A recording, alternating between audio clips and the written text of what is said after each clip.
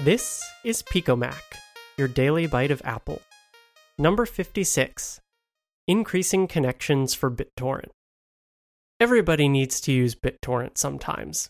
If you couldn't pay for something if you tried, or it was offered for free in the first place, it's not piracy, but that's a separate topic.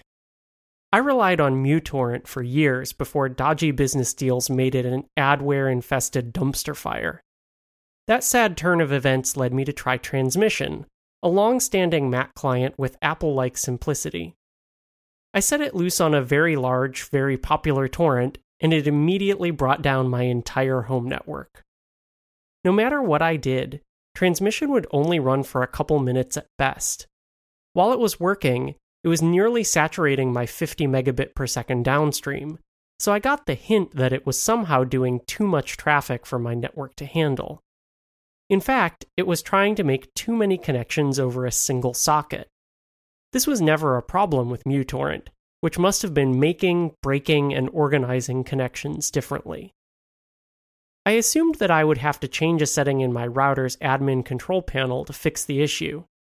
If the relevant settings weren't available, I'd have to consider installing third-party firmware, a mess, or replacing the router entirely, a thought I apparently have frequently. In fact, since it was outgoing connections that were causing the trouble, I only needed to change a setting on my iMac. The maximum connections parameter is controlled by the Unix networking stack at the heart of OS X. Opening a terminal window and typing sysctl kern.ipc.somaxcon equals 4096, that's a lot of gibberish short for system control, kernel, IP control, socket maximum connections. That allowed more than 10 times the number of connections. That wasn't a flawless solution to the problem. I also added another safeguard by limiting connections in Transmission settings.